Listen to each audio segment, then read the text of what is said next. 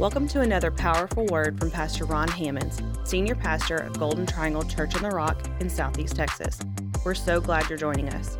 For more information about Golden Triangle Church on the Rock Ministries, visit our website, cotr.com. Enjoy the word. Open up your Bibles, if you would, to Mark chapter 14.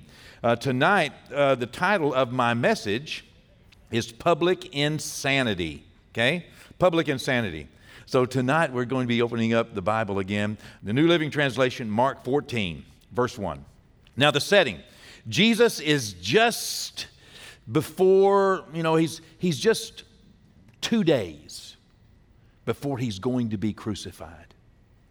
The things that are happening in Jerusalem are monumental, because this is a place and this is a moment where all of eternity has been focused on.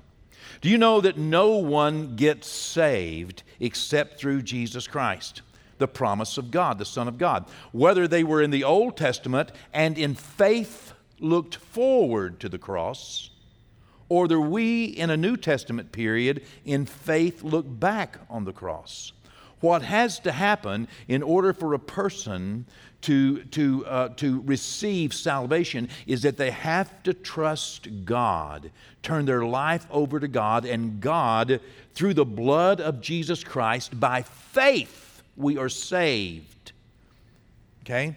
By the grace of God, by the trust we have in God. Whether it was Abraham looking forward to the promise of God and the ability of God, or whether it was us looking back on the cross.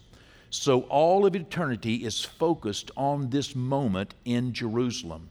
And of course, the devil knows that his days are short. And since the Garden of Eden, the devil has been watching for this man who would be born of a virgin, the seed of a woman, not the seed of a man, the seed of a woman, Son of God and Son of Man, that would bruise his head. He's been looking, he's been watching. He has tried his best to keep it from happening in every way he could.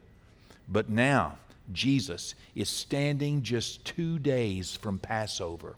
This Passover at which he will become the sacrificial lamb. He now things are at their heightened spiritual intensity. It is, for all practical purposes, the last days. It's the last days. It's the last days for God that He is going to have to contend with the division between Him and mankind. I mean, in just a couple of days, the veil of the temple is going to be torn, and there's going to be made a way for men to enter into the Holy of Holies, into the presence of God. And all of eternity is focused on this. And the devil is concerned, and the angels are on guard, and all of the, it is just such an intense moment. It is the last days. And in many ways, what we see in the last days of Jesus in His ministry on earth parallels what we see in the last days of the church on earth. So let's begin reading in verse 1 of Mark 14. And again, I'm reading from the New Living Translation. It says this: "It was now 2 days before the Passover and the festival of unleavened bread. The leading priests and the teachers of religious law were still looking for an opportunity to capture Jesus secretly and kill Him." Wow, that just really puts it right out there, doesn't it? I mean, this is Bible. This is Mark, through his connection with the Apostle Peter, giving us what was a first-hand account through Peter of all the things that were going on. And, the leading priest and the teachers of the law. Now, what did these guys teach? They taught the law of Moses, which was basically, the foundation was the 10 Commandments, which, commandment number 6 was, "Thou shalt not kill." Okay? Thou shalt not murder. But here they are, teachers of the law, people that are supposed to be protecting and preserving the law and teaching people how to live and what to do and protecting them, taking care of them and leading them to a better life and leading them to being pleasing to God. Here they are themselves plotting and planning. And, the Bible says they were still looking.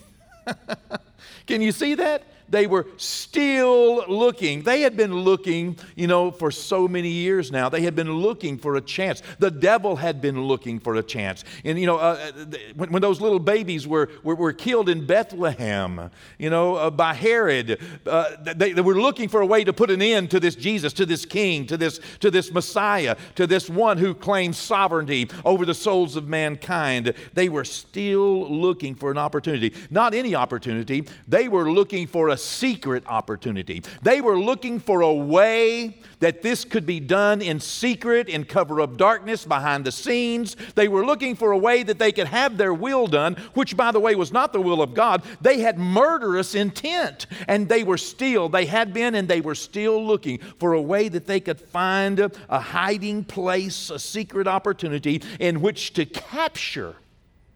That's what the Bible says. They wanted to capture.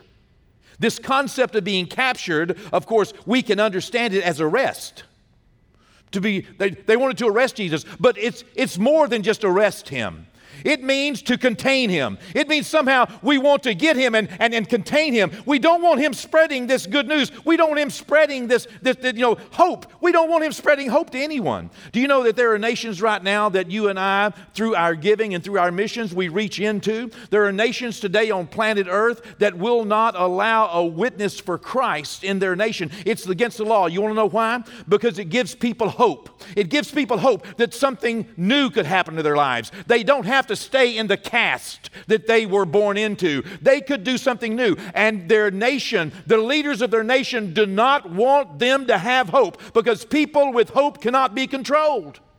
People with hope cannot be contained. People with hope cannot be pushed down. People with hope cannot be held down. They cannot be captured. People with hope, even if you put them in a dungeon, yet the light will shine in their heart, and everybody in the prison is going to get changed because they're in there. That's what happened in Acts 16. People with hope. And that's what here the chief priest, the leading priest, and the teachers of the law, they did not want this hope spreading. So they were looking for an opportunity. They were still looking for a way that they could, under the cover of darkness, in an alley somewhere, without someone knowing, without someone noticing, they were looking for a way that they could capture, they could, gain control is what it also means. Some way to gain control over Jesus. They wanted to control him. They wanted him to represent them. They did not want him to be, the voice of God. They wanted him to join the Pharisees, join the Sadducees, join join us. They tried to gain control. They wanted, the word capture means to become master of. They wanted to be the master of Jesus. They did not want to submit to him as Lord. They wanted to be the master. Now, before you go thinking how bad these people are, this is the same thing that Jesus wrestles with the souls and the minds of mankind every day, even those who are born again. Who's going to be the Lord of your life? Who's going to have the right to tell you yes, no, go, stay, do, don't, right, wrong?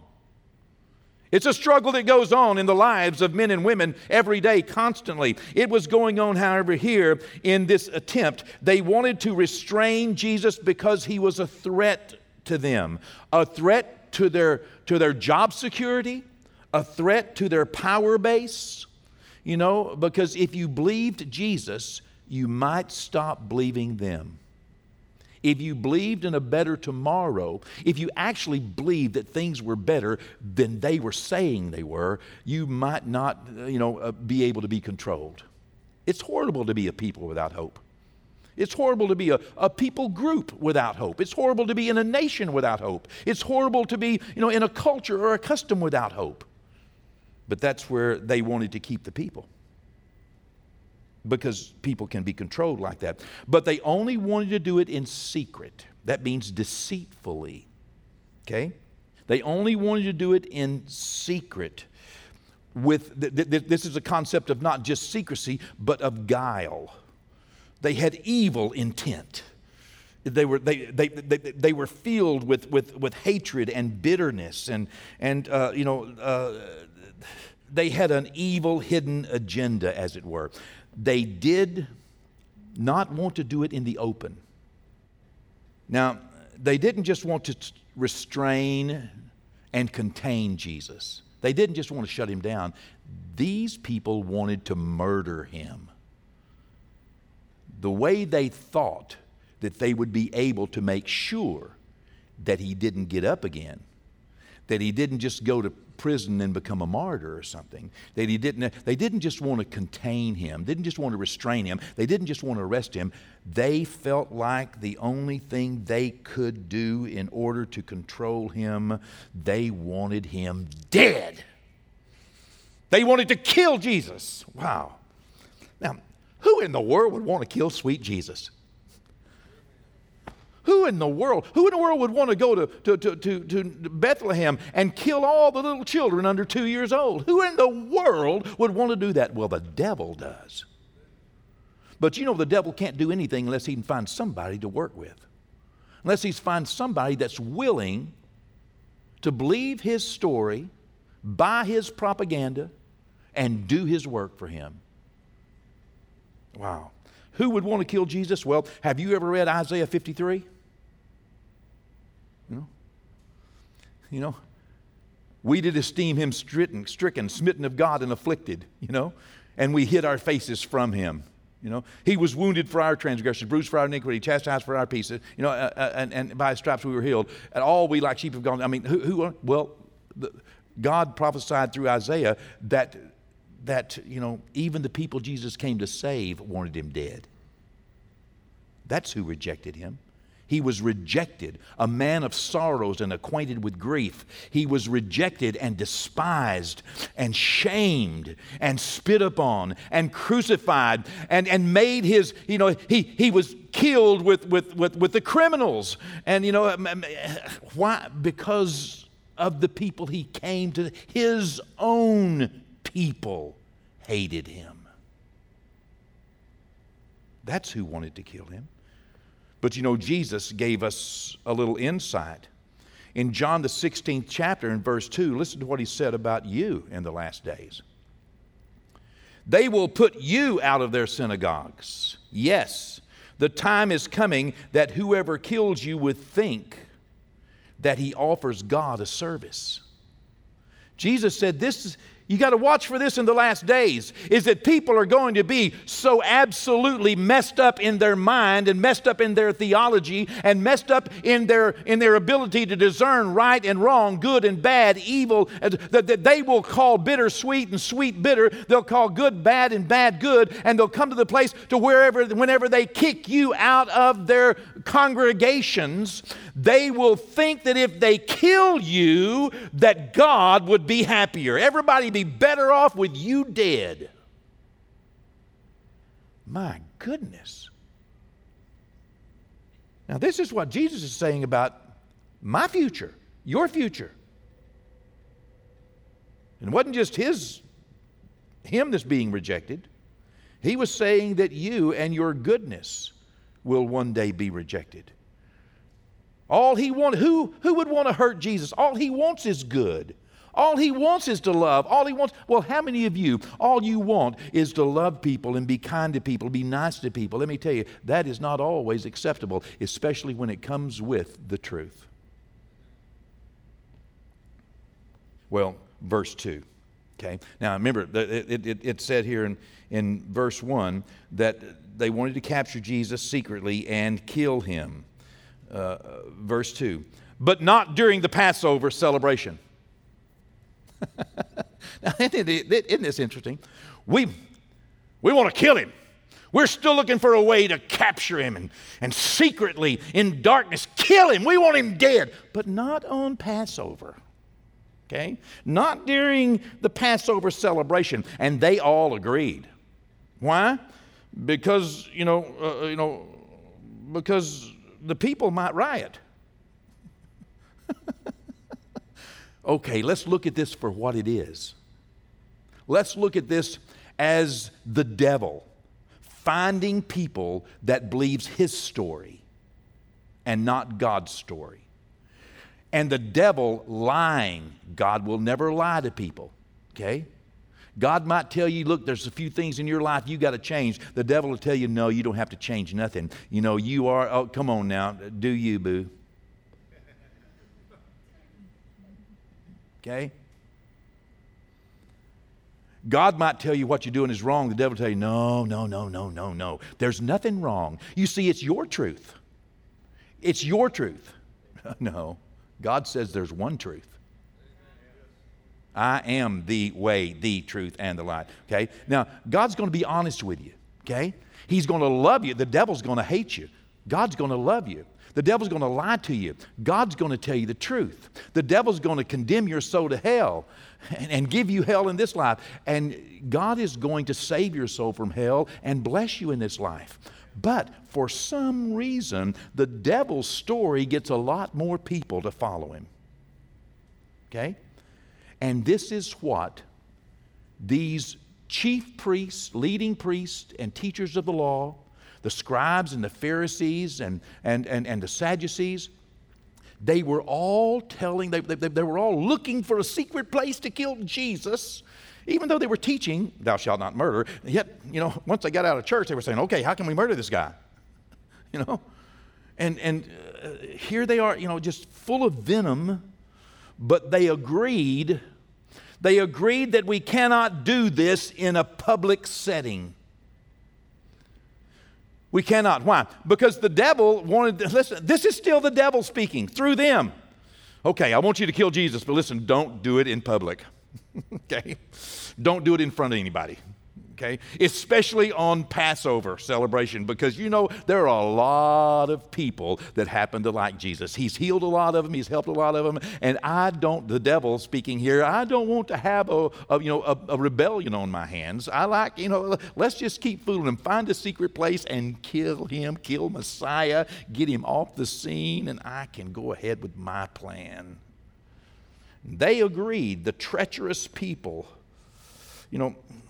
these treacherous people, they often pay more attention to their popularity. They're sold a bill of goods. Have you heard voices during the last year specifically trying to sell you on the idea that if you don't say the right thing, that it could cost you your reputation, your popularity? That's exactly what the devil was saying to these chief priests and leaders. Listen, you could lose friends. You could lose position. People could stop coming to your church. People could stop, believing. I mean, they could cancel you if you're not watchful. That's what this is the devil speaking through them. We want to kill Jesus, just got to do it secretly, because if we do it in public, the people might turn against us. And we want to please the people more than we want to please God. We're more afraid of losing our popularity than we are of losing our salvation. We're more concerned with pleasing the crowd than we are with pleasing our Creator. My. This didn't just start happening with COVID. You've got to keep your finger on the pulse of the people, or how will you know which policies to support? How will you determine right and wrong? Well, the only way I know to do it is through polls. Okay? That was one of my titles tonight was poll-driven policies. Some people are poll-driven. Some people want to take a poll to find out what they believe, to find out what truth is, to find out whether I'm supposed to like you or I'm not supposed to like you. I don't know. I'll have to call and ask somebody else. It depends on what the day is. I don't know. Is it Mr. Potato Head, Miss Potato Head, or is it no Potato Head? I don't know. I really need to call somebody and find out, because I don't want to go around. Come on. Mr. Potato Head's got 2 plays in my last 2 sermons. Hey, he's doing good, and he hadn't been in the notes of either one of them. By the way, the same people who are afraid in this story, in this Bible account, the same people who are afraid of the people rioting are the very people that are going to cause a riot. They just didn't want them rioting in favor of Jesus. They wanted them rioting in favor of Him being crucified. So they hired people, the Bible says, people to lie about Jesus, people to go into the crowds later and say, "Give us Barabbas, we have no king but Caesar." People who would later cry out and scream and entice the crowd with loud voices. There were probably only a few of them that began to chant, "Crucify Him, crucify Him, crucify Him." And soon the whole crowd was saying, "Crucify Him, crucify Him, crucify Him." And because the crowd was crying, "Crucify Him," the government under Pontius Pilate said, "Fine, I don't believe He ought to be crucified, but I don't want to put up with the crowd being upset with me, so great. Okay, go ahead, crucify Him." The Lord of glory was sold out for fear of hurting some people's feelings or getting on the wrong side of the riot. Come on now. There's nothing new under the sun. This is good stuff. Okay? Listen, this is truth. I'm not making this up. We're just going along through the book of Mark here. These leading priests and these teachers of religious law, they did not fear God, they feared people. The Bible says the fear of man will bring a snare. They did not care to do wrong. They only cared if the wrong cost them too much. Later, as I said, they would cause these people to riot. They didn't care that multitudes were helped by Jesus. They didn't care that multitudes had been healed by Jesus. They were just afraid of Jesus. And because they were afraid that they could not contain Him, control Him, because they could not be His master, because He would not go along with them, that they had to get Him off the scene. And so, just like, what happened in Acts, the 19th chapter at Ephesus. The Bible says that the theater filled up with people who were screaming and rioting, caused by one group of people, the silversmiths in Ephesus, because the silversmiths were losing money because so many people were getting saved in Ephesus that people were no longer needing all these idols to worship. And so those people who worked in silver, they weren't getting to sell their silver idols in Acts the 19th chapter. And so because of that, they said, Paul is costing us money. And so they began to tell people lies about him. And they lied and lied and lied so that they could drag Paul into that theater in hopes to kill him. But then God intervened. But the Bible says, with all those thousands of people that poured out of the city to riot against the Apostle Paul, the Bible says most of them did not even know why they were there. That's what a riot looks like. Most of the people, good, wonderful, well-meaning people, turned out, for a different reason to see what was going on and got caught up in all that everybody else was screaming and shouting. And you know how that happens. My goodness. All of a sudden, he's got to be a bad guy. We got to stone him. Yeah, let's get him out. What, he cost you money? What, he's tearing down? What, he's defaming? Crucify him? Yeah, let's crucify. Oh, he's claiming that he's God? Oh, yeah. And all of a sudden, they don't even know why they're there. But it just gains momentum. The leaders, they just didn't want this to happen during Passover. Why? Because they feared they could not control the narrative. They could not control the crowd. So we want it to be done in secret, behind the scenes. Well, God had a different plan.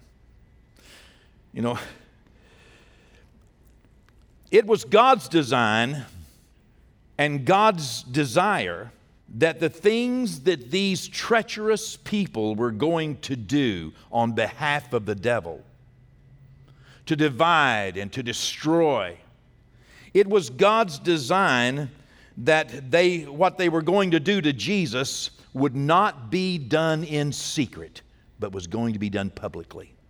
Now, I find this very interesting. In studying this week, I realized that God wanted this done during the Passover celebration, but He did not want it done in darkness. He did not want it done behind the scenes. He did not want it done in secret. God wanted this to be done in public.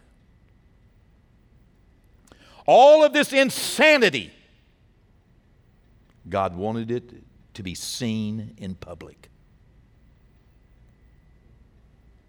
It will be the same, the Bible tells us, in the book of Revelation, the 11th chapter, beginning at verse 3 and reading all the way through. The Bible tells us that in the end days there will come two witnesses standing in Jerusalem and prophesying. They will be given great power so that the Antichrist cannot harm them and they cannot be stopped up until a point. And then at one point, they will be killed, but they will be killed in public. The Bible says the whole world basically will be watching.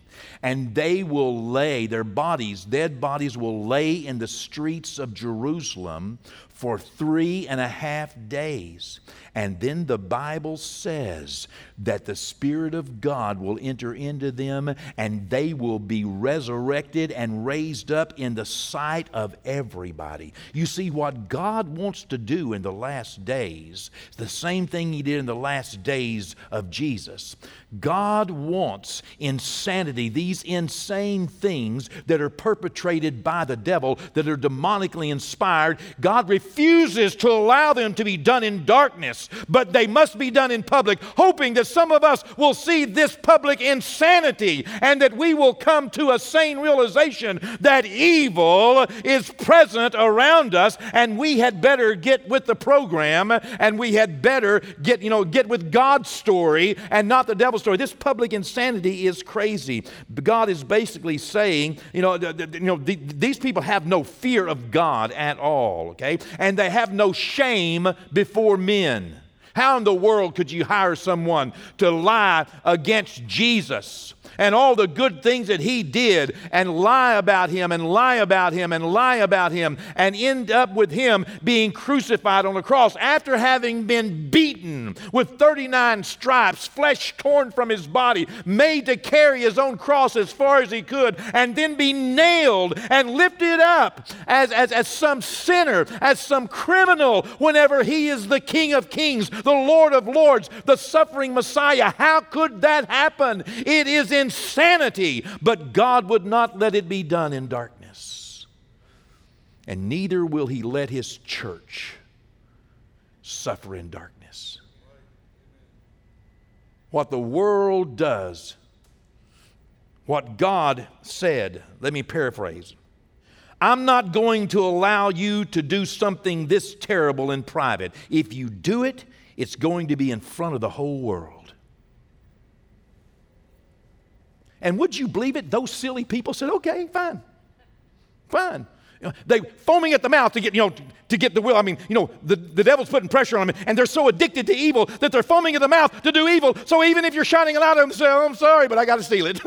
I'm sorry, but I got to blaspheme God. I'm sorry, but I got to say like one medical professional this past week said that when a baby is born outside of the womb, a viable, living child, that if the mother at that moment says that it is not best for that child to live because it would be a hardship on her, because it would somehow tax her, this doctor said that therefore that should be an abortion, a legal abortion, to kill that child at that point. He said that in public. Public insanity.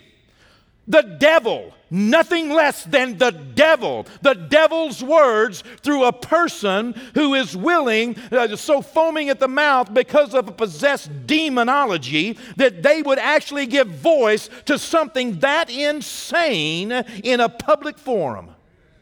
Can you imagine that? We should have our eyes open here.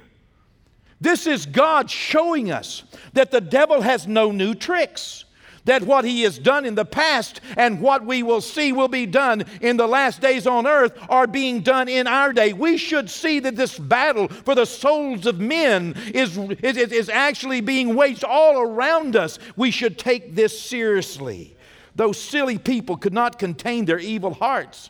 They went ahead and killed Jesus in spite of their own counsel to themselves, in spite of their own agreement among themselves. They could not contain themselves. This was public insanity. It is the beast unleashed.